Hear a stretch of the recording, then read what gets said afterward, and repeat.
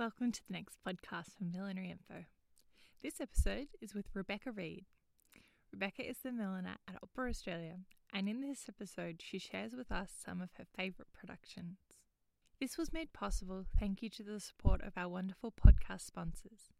These include Hatters Millinery Supplies, the Millinery Association of Australia, Catherine Cherry Millinery, Hat Academy, The Essential Hat, Hat Atelier, Louise McDonald Milliner, That Millinery, House of Adorn, Lifted Millinery, and we're thrilled to welcome the support of Hat Mags, the publisher of the Hat Magazine and Hat Lines. You can find a link to each of their businesses in our show notes, either on your podcast app or through our website. We'd love to invite you to become a sponsor of this podcast series if you are interested or able. Just head to www.patreon.com/millineryinfo, or there's also a link on our website. If you have any questions about being a sponsor, please send us through a message. We'd love to hear from you.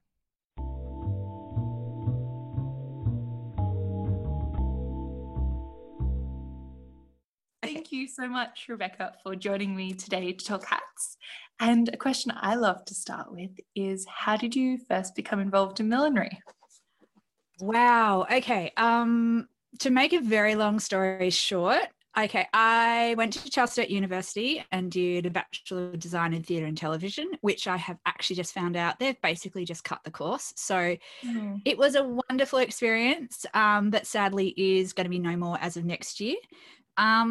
So within that course, it did a little bit of costume, lighting, sound, set, props, and stage management. And I sort of went more towards costume design because that's how my brain is wired.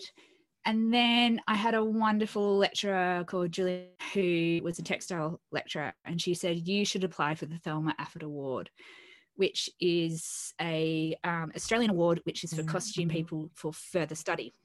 So I applied, and there was, I think, 3 or 4 other people that applied that year, and everybody wrote in their sort of blurb that they all wanted to study offshore, and nowhere in the guidelines did it stipulate. It just said it's a grant for future study, but they didn't award it to anybody because everybody wanted to study offshore, and they thought, well, people should study within Australia. So when I was researching that, as in like, what would I like if I had this money that suddenly came to you? Where would I go? What could I do to study? And one of it was millinery, and it was at the Kensington and Chelsea College in London.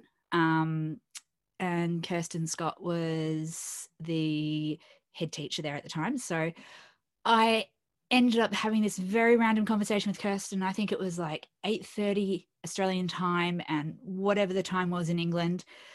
And so she basically said, so you can sew? And I said, yes, I can sew. And I said, I can use an industrial sewing machine and I can do this. And I've kind of done that. She's like, great, you're in the course. I'll see you in 2 weeks' time. So I packed up my life and I moved to London, and I got my London A to Z, and I worked out how to get to Kensington Chelsea College. And I started on the first day, and it was an high national certificate, which I think is like in Australian terms, it's sort of like the Cert 4 at TAFE. So you should have done previous millinery stuff to get into the course, but I hadn't. And I was with this class with everybody who'd done a year of millinery beforehand. And Kirsten on the first day said, okay, everybody, go grab a block and a straw and off you go. And I was like, what's a block? And then what's a straw? And that's how I got into millinery. So it was a jump in the deep end and try and swim thing.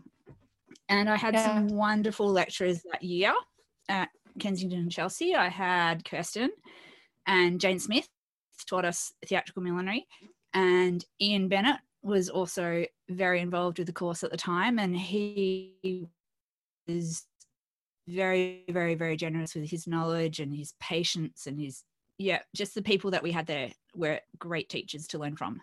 So what was going to be just going to England for 1 year to learn millinery turned out to me staying there for 4 years. And I did what every sort of Australian did, where I had 4 different jobs, and I ended up working for sort of 3 different milliners all at once, and they all knew that I was working for each of them, and I made sure that everybody knew that I was working for everybody, and I had my days where I was. So yeah, I got to work with Bridget Bailey, Noel Stewart, Misa Harada. I worked in Stephen Jones' workroom for 3/4 of a year, and sort of other snippets of people as well. So that's how I got into millinery. And was there any aspect of that in your theatre course that you'd done? None. Whatsoever. And you just went, let's give millinery a try. Pretty much. It was, and then it's like, you've got to learn to sew with a thimble. I'm like, oh, okay, I better go buy a thimble. Where do I go get a thimble from? So no, there was zero millinery in the course. It was just a very passionate lecturer, Julie, who taught us textiles, but said, like, you can do anything that you want to do, just try, go, explore. But I had never done millinery. So no, I made a theatrical piece, we'll call it, for the Golden Gun Awards, which was happening in Wagga. It's no longer around. And it had horsetails in it and wire, and I somehow managed to find a head block that would be 57 centimeters, and I kind of made something and I entered it, and I think I placed and got some money from it. So that was the only bit of millinery that I did, but it was no way traditional at all, if that makes any sense. Yep. Yeah. And then, so while you were in London, did you have a plan that you were, you now live back in Australia?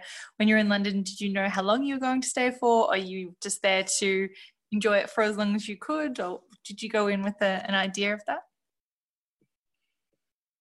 When I first went to London? Yes. No, it was just to go to London for a year and then see what happens. And my dad said to me at the time, he goes, if you do 2 winters in London, you stay. And he was English, and my half brother had moved over to London, and he went for 2 winters and is still living there now, and he's been there for over 20 years. When I was in London, I actually met my now husband over there. So that was, but the reason why I came back to Australia, sorry, I've just gotten so sidetracked. I do that. Sorry. Right. I promised a university friend of mine, Mel, that I would make her wedding dress. So I came back to make her wedding dress, and that was the thing that brought me back to Australia. Plus my parents were getting older and I wanted to sort of spend a bit more time with them. And so I came back, but I wasn't able to get any millinery work. I actually worked as a postie for 3 years. I think it was 3 years. Maybe it was 2 years. I can't remember. Yeah, I used to deliver post. When I first came back to Australia, I was a postie. And then, so when you, after your postie experience, what was the gateway position back into millinery for you? Okay, so at the time when I was working as a postie, my godmother introduced me to Catherine Kelly. So I was helping Catherine when she was in her first studio space in Rozelle, not the amazing, beautiful, big one that she's got now, in like her very, in her smaller studio. So I would deliver post, finish at 2 o'clock in the afternoon, then drive over to Rozelle and help Catherine for a few hours. So that's how I started helping here. And then I also did a little bit of work for Susie O'Rourke for a little bit. And how I came to the opera was a friend of a friend spotted the job listing on Arts Hub, which I would not have seen otherwise. I was not looking for, a millinery job in a newspaper at all. And it was that person telling my friend Penny, hey, there's a job, Rebecca should apply. And so that's how I applied for the opera job. Somehow, they told me once, I think it was nearly 50 people that applied. Wow. And when they emailed me saying, please, can you come in for an interview? I was actually over in England getting married. And I said, I can. I'm not in the country right now. I'll be back as of this date. And I think I was one of the last people to be interviewed. somehow I managed to make it into the opera. I think with the power of hindsight, I think one of the things which benefited me at the time, or what helped me get the position when I was working with Stephen Jones in his workroom, I was in the manufacturing section. So we would have to copy hats. There'll be one hat and then you'd have to copy it for production and copy the trimmings and do all that. So I think that was probably one of the skills that I had, which benefited me getting the opera job, because there is quite a lot of, no, not quite a lot. Quite often I have to reproduce a hat which has been on stage for a while and is either the wrong size or it's coming to its last legs or something like that. And so I have to reproduce and replicate that existing hat. So I think that was possibly one of the skills that I had, which benefited me getting a job at the opera. And I've been there for nearly 10 years now. So I'm obviously doing something right. They're still employing me. And some days I think I'm like, oh gosh, okay. Yeah. So that's how I made it to the opera. I'd never done any theatrical millinery before either, other than the small bit I did with Jane Smith in the course. Yes, but in England I was just doing fashion millinery, which can be quite different, I suppose, to theatrical millinery. Yeah. And how did you find that transition when you first started? Were there things that you had to adapt about your techniques, and how did you discover the differences between the fashion millinery and the theatrical millinery? So when I started at the opera, they had they brought in a really lovely person called Rick McGill, who is a Sydney theatrical milliner, and he was there to kind of help, I suppose, transition me or sort of show me the ropes a little bit. Skills that I've had to adapt and learn. I suppose it's more materials are different. We use different materials. I can count on the number of fingers on my hand how many times I've actually used Cineme for a theatre hat. It's very rare. When I first started the opera, we hadn't discovered Fos shape yet, so we were using military canvas and things like that, and I had never seen that anywhere before. So yeah, I think there's a few different materials that gets used in theatrical millinery versus fashion millinery as such.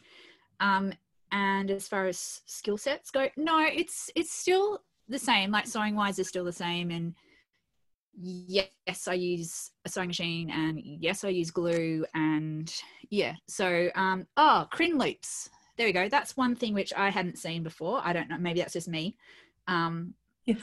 Yeah, we use crin loops to hold the hats onto the wigs. So that's something that I hadn't ever seen. I was like, okay, righto. And when you're working on a production, do you work in-house at the opera production company? Yeah. So I work in the wardrobe department at the Opera Centre. The Opera Centre is separate to the Opera House. Many people think that I get to work at the Opera House. I do sometimes, but Opera Australia is a completely different company. So we work at the Opera Centre, which is in Surrey Hills in Sydney, and I work within the wardrobe department. There is a mezzanine floor, which is where I am, with the wig makers as well. So I work alongside the wig department too, because we have to work quite closely sometimes. So I can't really do much off-site. I have not done any work off-site because there's always, it's not just working on one show. I could be working on 5 or 6 different productions at once. And in my small house that I've got here, I actually only own one hat block in my personal collection. So yeah, I have to work on site and use their equipment and their stuff, and then have fittings and talk to designers and work with the workroom and work with the cutters and all that. So it definitely works a lot better working on site than working remotely. Yeah. And you mentioned you could have multiple projects, 5 or 6 on the go. How does that work? Do you know in advance how many you're working on, and how do you know what you're going to be making? So the opera each year releases their season. So there's a Sydney summer season, a Melbourne autumn season, which is when the company goes down to Melbourne and the Australian Ballet goes up to Sydney. They switch venues.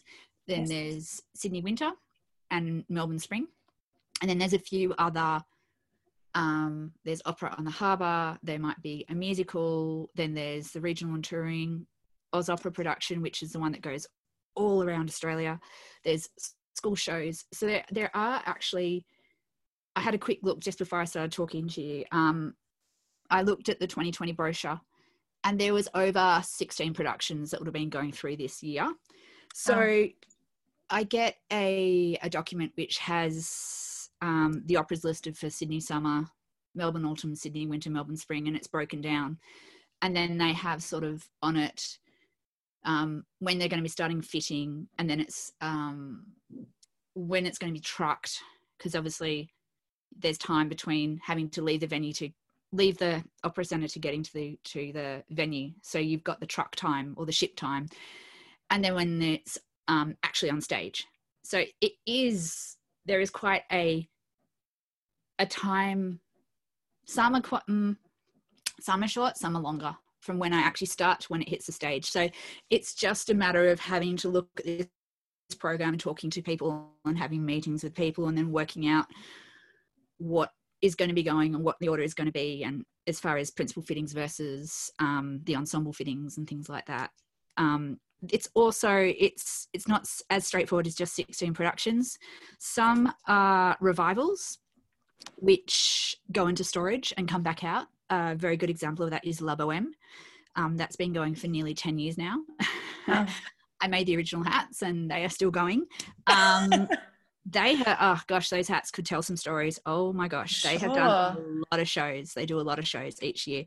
So if it's a revival, then the revival hats probably need a refresh or a fix or a resize, or every single hat is different.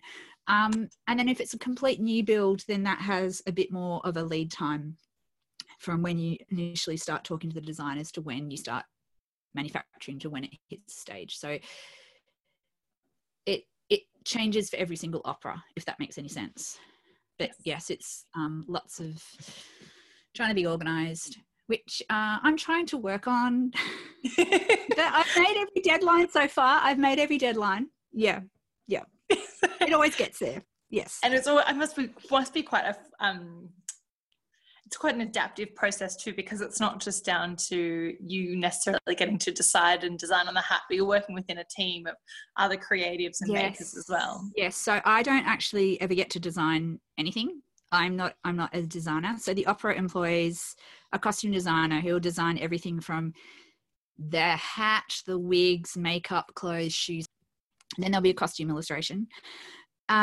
Some designers are very detailed with their illustrations, and some designers are a bit more freehand with their illustrations. So my job is to turn what is the 2D on paper into 3D reality. So I can suggest some things that what they're hoping for may not actually work.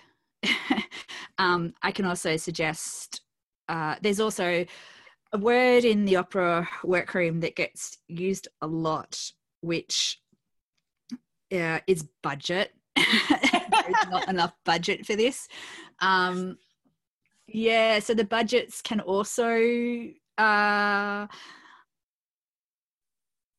change their designs a bit. From what is the first draft through to what is the final.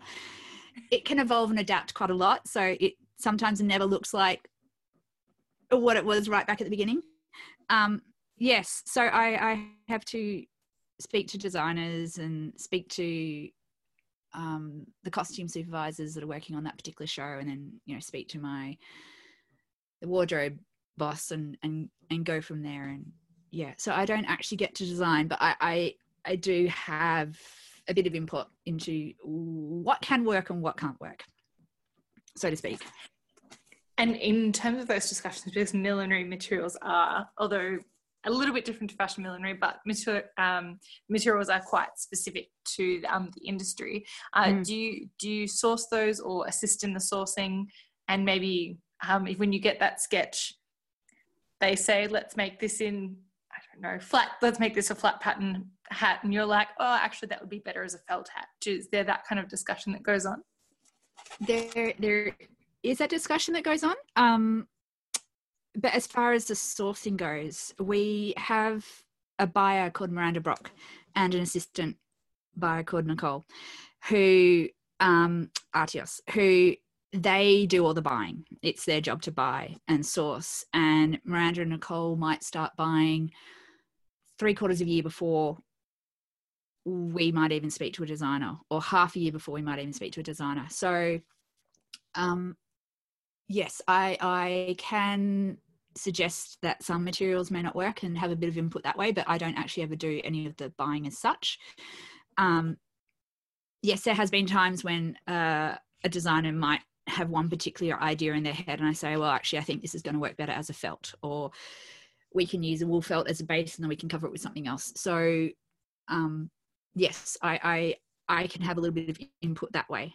And then there are some designers who start off saying, like, I know nothing about millinery and you're the expert, so what do you suggest? So every designer works differently, and every designer has a different I suppose understanding of millinery, or what they'd like to see achieved, or, you know, millinery might be quite high up on their list, or it might be lower down on the list of where they want to focus on. So yeah, it's a very big piece of string. Every single production is different and every designer works a different way. Absolutely. And what has been, so you've been with the opera, was it about 10 years, you said? Yeah, coming up to 10 years. And what have been some of your favourite productions that you've got to work on? Oh, gosh. There are so many. The first big production I worked on was Bohème with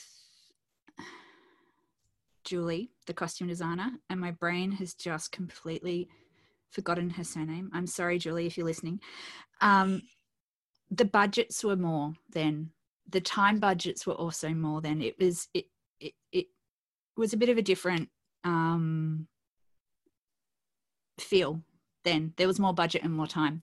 So that show is very beautiful and elaborate and textural and colourful, and that was a very big test of, like, can you do this? And I also had Rick McGill helping me with that one and sort of semi-supervising me and sort of telling me that everything will be okay and this is the order that you need to do this in, because it was the first show and first big show, and I was like, I cannot do this. And he's like, it's okay, this is what we're going to work through. So he helped me through that one.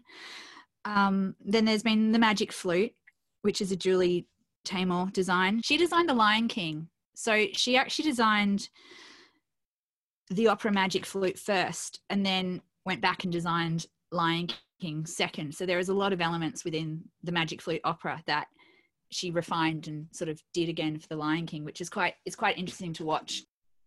That was really interesting because there was ballet dancers with like 2 meter tall bird heads, which had to go onto a skull cap. And that was also a very, very technical production. That was the first production where we started using Photoshop within the workroom. So that production, we had to copy from drawings the American production, which we basically had to nail it just from a drawing, which was, and some measurements that were sent over. So that is another sort of example of having to reproduce and replicate, but for Australian head sizes and Australian casting and all that. So that was another very big learning curve, I suppose. And yep, I also rang up Rick and I was like, oh my gosh, I don't know if I can do this. And yeah, so he was not able to help that time. But yeah, that's been a good one, which is always quite fun when it comes back. And there's been other, I suppose, another big production that maybe lots of people may have seen is My Fair Lady. Yes, I got to meet Julie Andrews. Yes, the Angels sang behind her. As they should. Yes, as they should. So besides meeting Julie Andrews, My Fair Lady was huge. I suppose I had the most people working with me. Normally I work by myself, or there might be one or two other people, depending on how busy it is. I think with My Fair Lady, there was possibly 6 or 7 of us crammed around my table. So I was in charge of that team of people, and it was a long build. It was probably 4 or 5 months, I think, by the time it started to the time it finished and hit the stage. My Fair Lady was huge. Obviously, there is the very famous black and white ascot scene that every single person knows. Those hats were huge. They were... Bronwyn Shooks did a lot of the straw braid work on that, because she is a master at that, and we seeked her help out for those tricorns and bicorns and everything else with that. Some of the hats I was able to do within the centre with a Cinema base and straw braid sewn on top, and the larger ones we send out to Bronwyn. Those hats, people probably didn't know that they were held onto the wigs by giant, we call them whopper poppers, so giant press studs, held the stand that the hats were on onto the wig. And on the stand for transport, the transport magnets, we used very, very strong magnets to hold everything together, and everything was popped onto the wig. So it all had to be at perfect angles.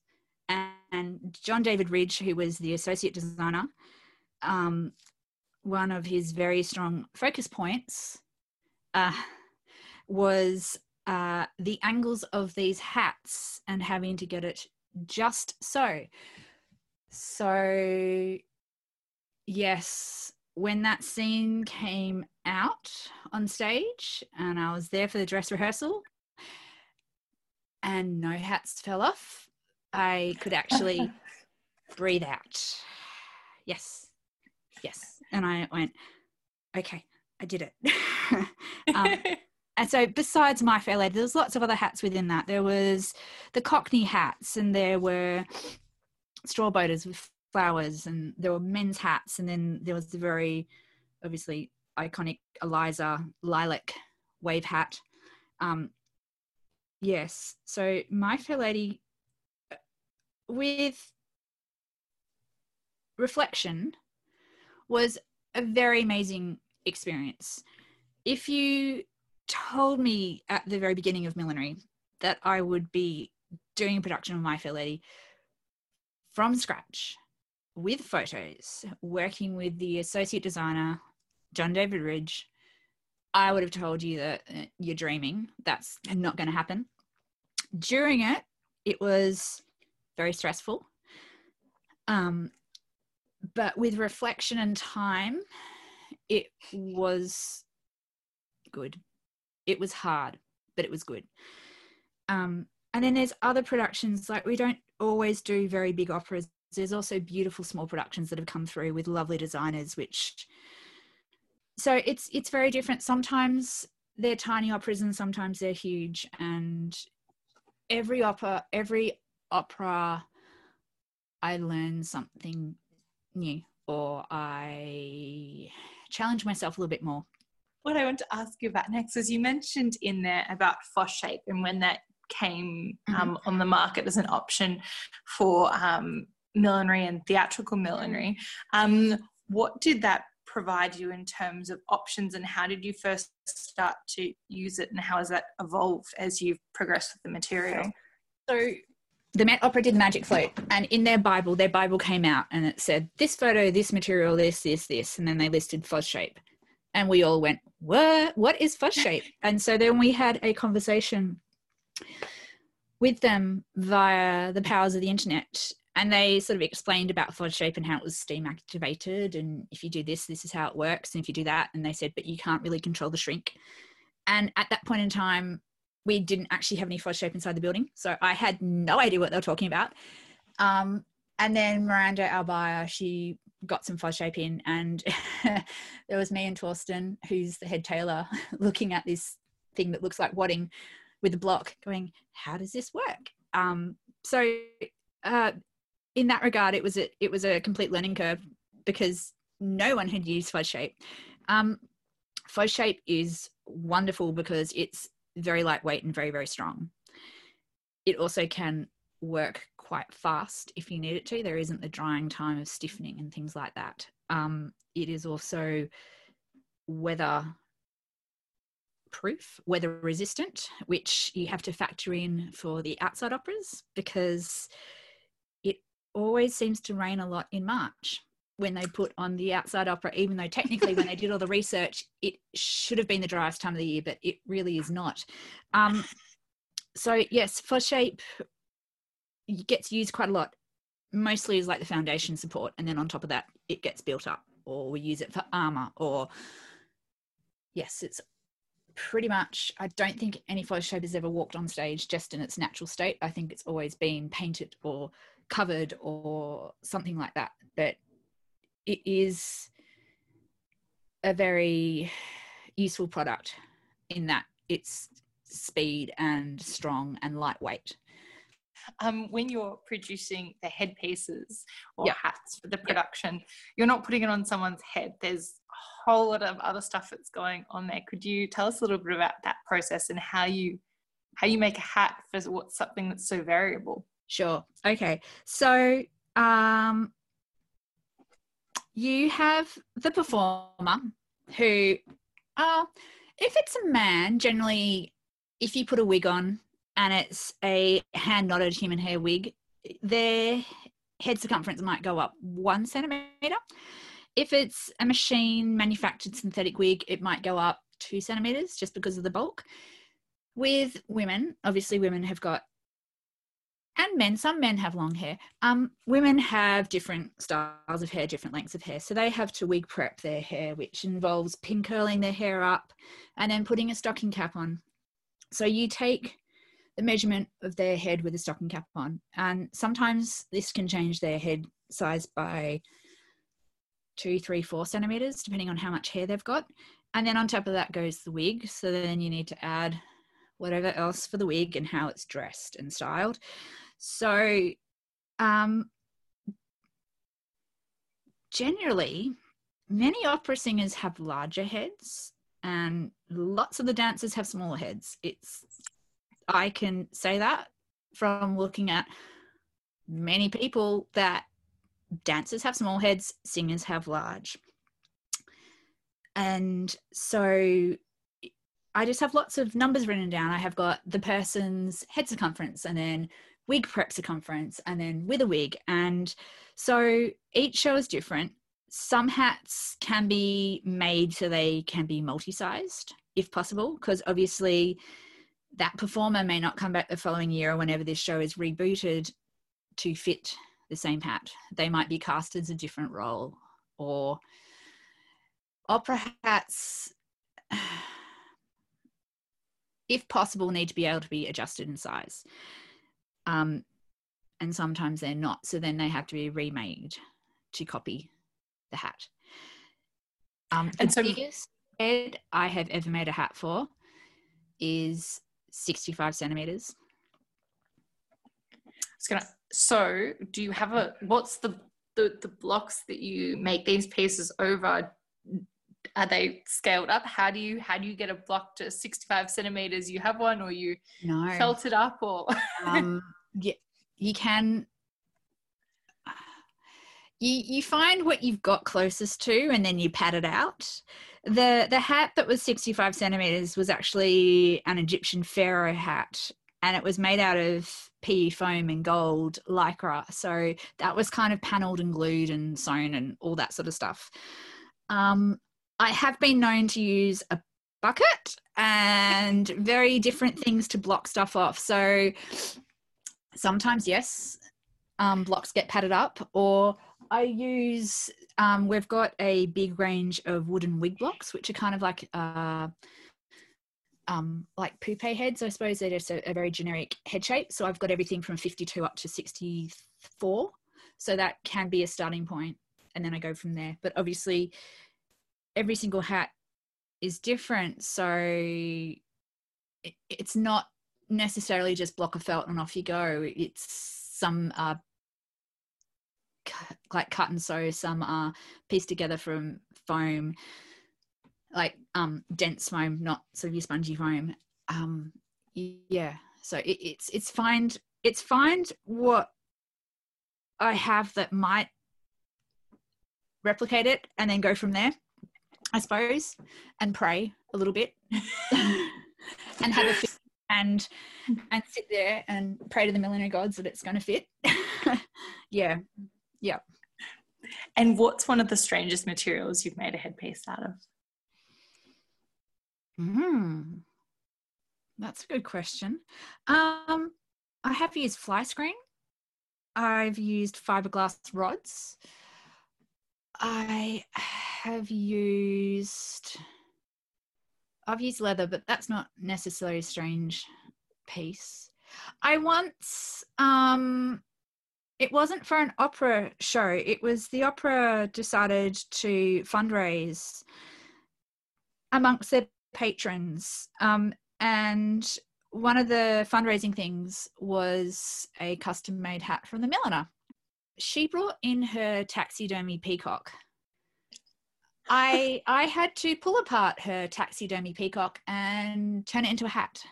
So wow, the feathers of it, got transformed into a hat. That was an interesting thing. What a strange project. Yeah, what a strange project. Strange materials. I also get to work quite closely with props. And I've had to use watering cans and turn them into hats, tambourines. Oh my gosh. Lots of things that you wouldn't necessarily think would become a hat have become hats. Yeah, there's a section of the opera that's called, it's the school shows. And so they go around the schools performing, and the designers often have a lot of fun doing that. So that's the watering can hat and things like that. So yeah, you get these things on your desk, you go, oh, okay, I have to make this stay on a head. Okay, all right, yeah, just give me a few minutes to think about it.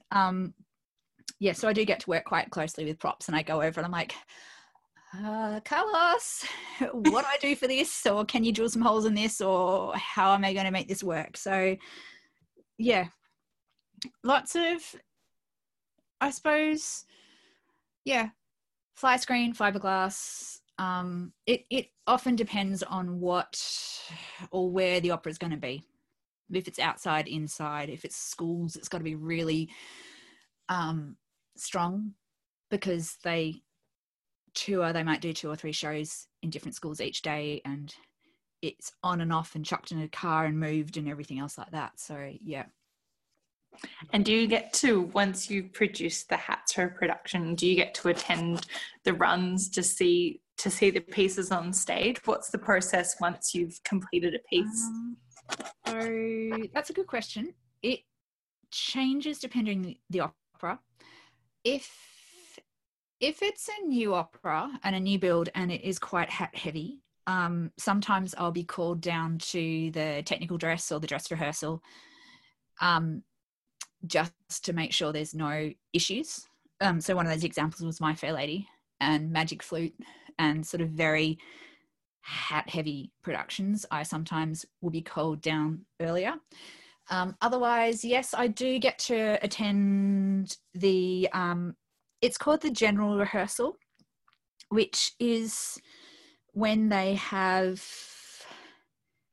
basically a full audience, but it could just be family and friends and people like that. And so we will see the operas then. If it's a revival, we can go and see it, but then we have to make up the time.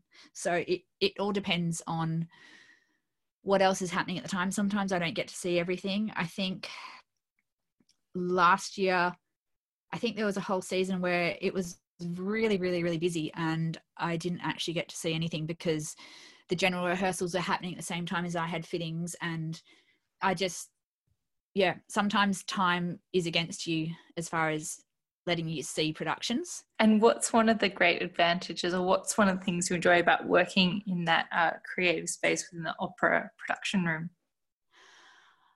There is an amazing array of knowledge and skill amongst everybody who works there.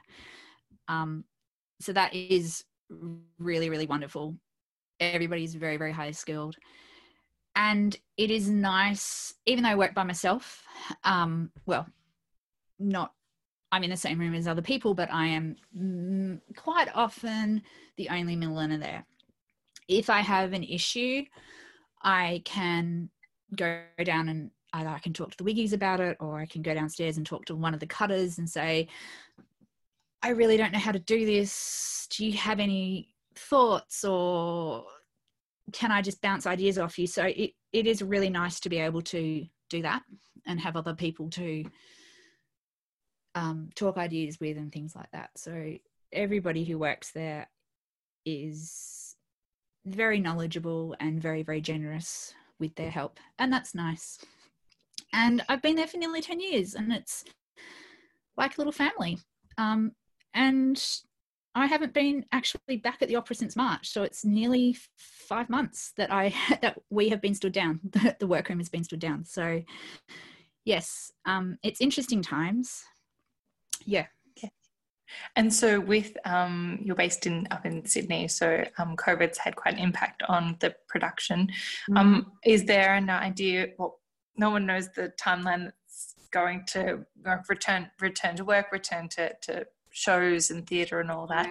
Do you have any pieces coming up that you know will be in one of the future upcoming productions we can look forward to? Devereaux, which was meant to be hitting the stage June, July. It has an Italian director and Italian designer, and obviously COVID happened and everything got shut down. So I was in the process of starting making wide collars, big wide collars, and talking to the designer about that and trying to work out patterns. And there was a whole lot of budget. There's that word again. Budget, with trying to shuffle everything around.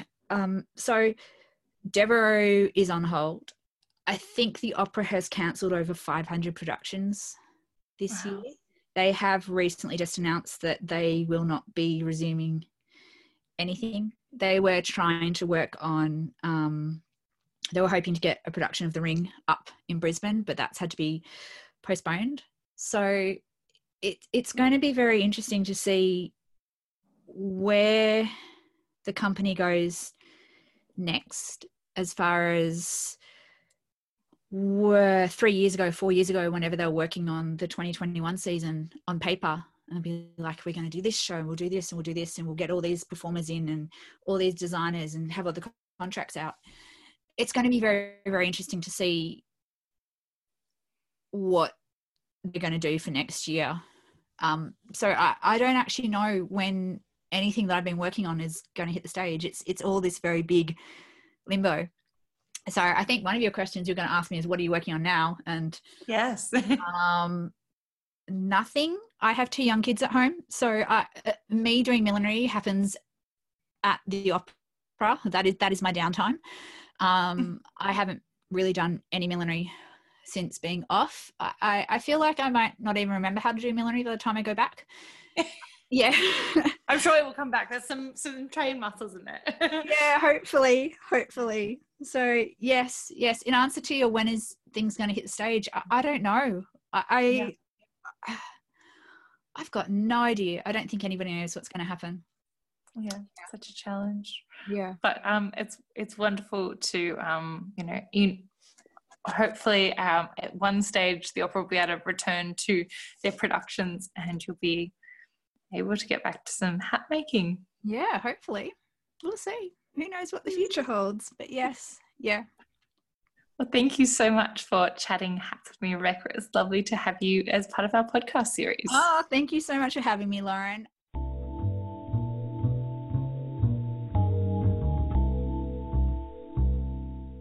Thank you for listening to this episode of Millinery Info with Rebecca. We'd like to thank our podcast sponsors for making this episode possible. Hatters Millinery Supplies, the Millinery Association of Australia, Catherine Cherry Millinery, Hat Academy, The Essential Hat, Hat Atelier, Louise McDonald Milliner, That Millinery, House of Adorn, Lifted Millinery, and Hat Mags. You can find a link to each of their businesses in our show notes. That's either on your podcast app or through our website. We really appreciate their support. Are you interested in becoming a podcast sponsor? Did you know it's just from $15 per month, and it's run through a platform called Patreon? As part of your sponsorship, you'll receive a thank you in our monthly podcast, a link to your business on our website, and in our monthly newsletter. We hope you've been enjoying this series. If you're a new listener, we welcome you, and thanks so much for joining us. Have a scroll back through the feed to see if you can find some favourite episodes. If you're a long-time listener, we're so grateful to have you back. Remember that you can subscribe to our email list or to the Millinery Info podcast in your favourite app, so you don't miss when another one's being released. Thank you for joining us, and we look forward to bringing you another episode soon.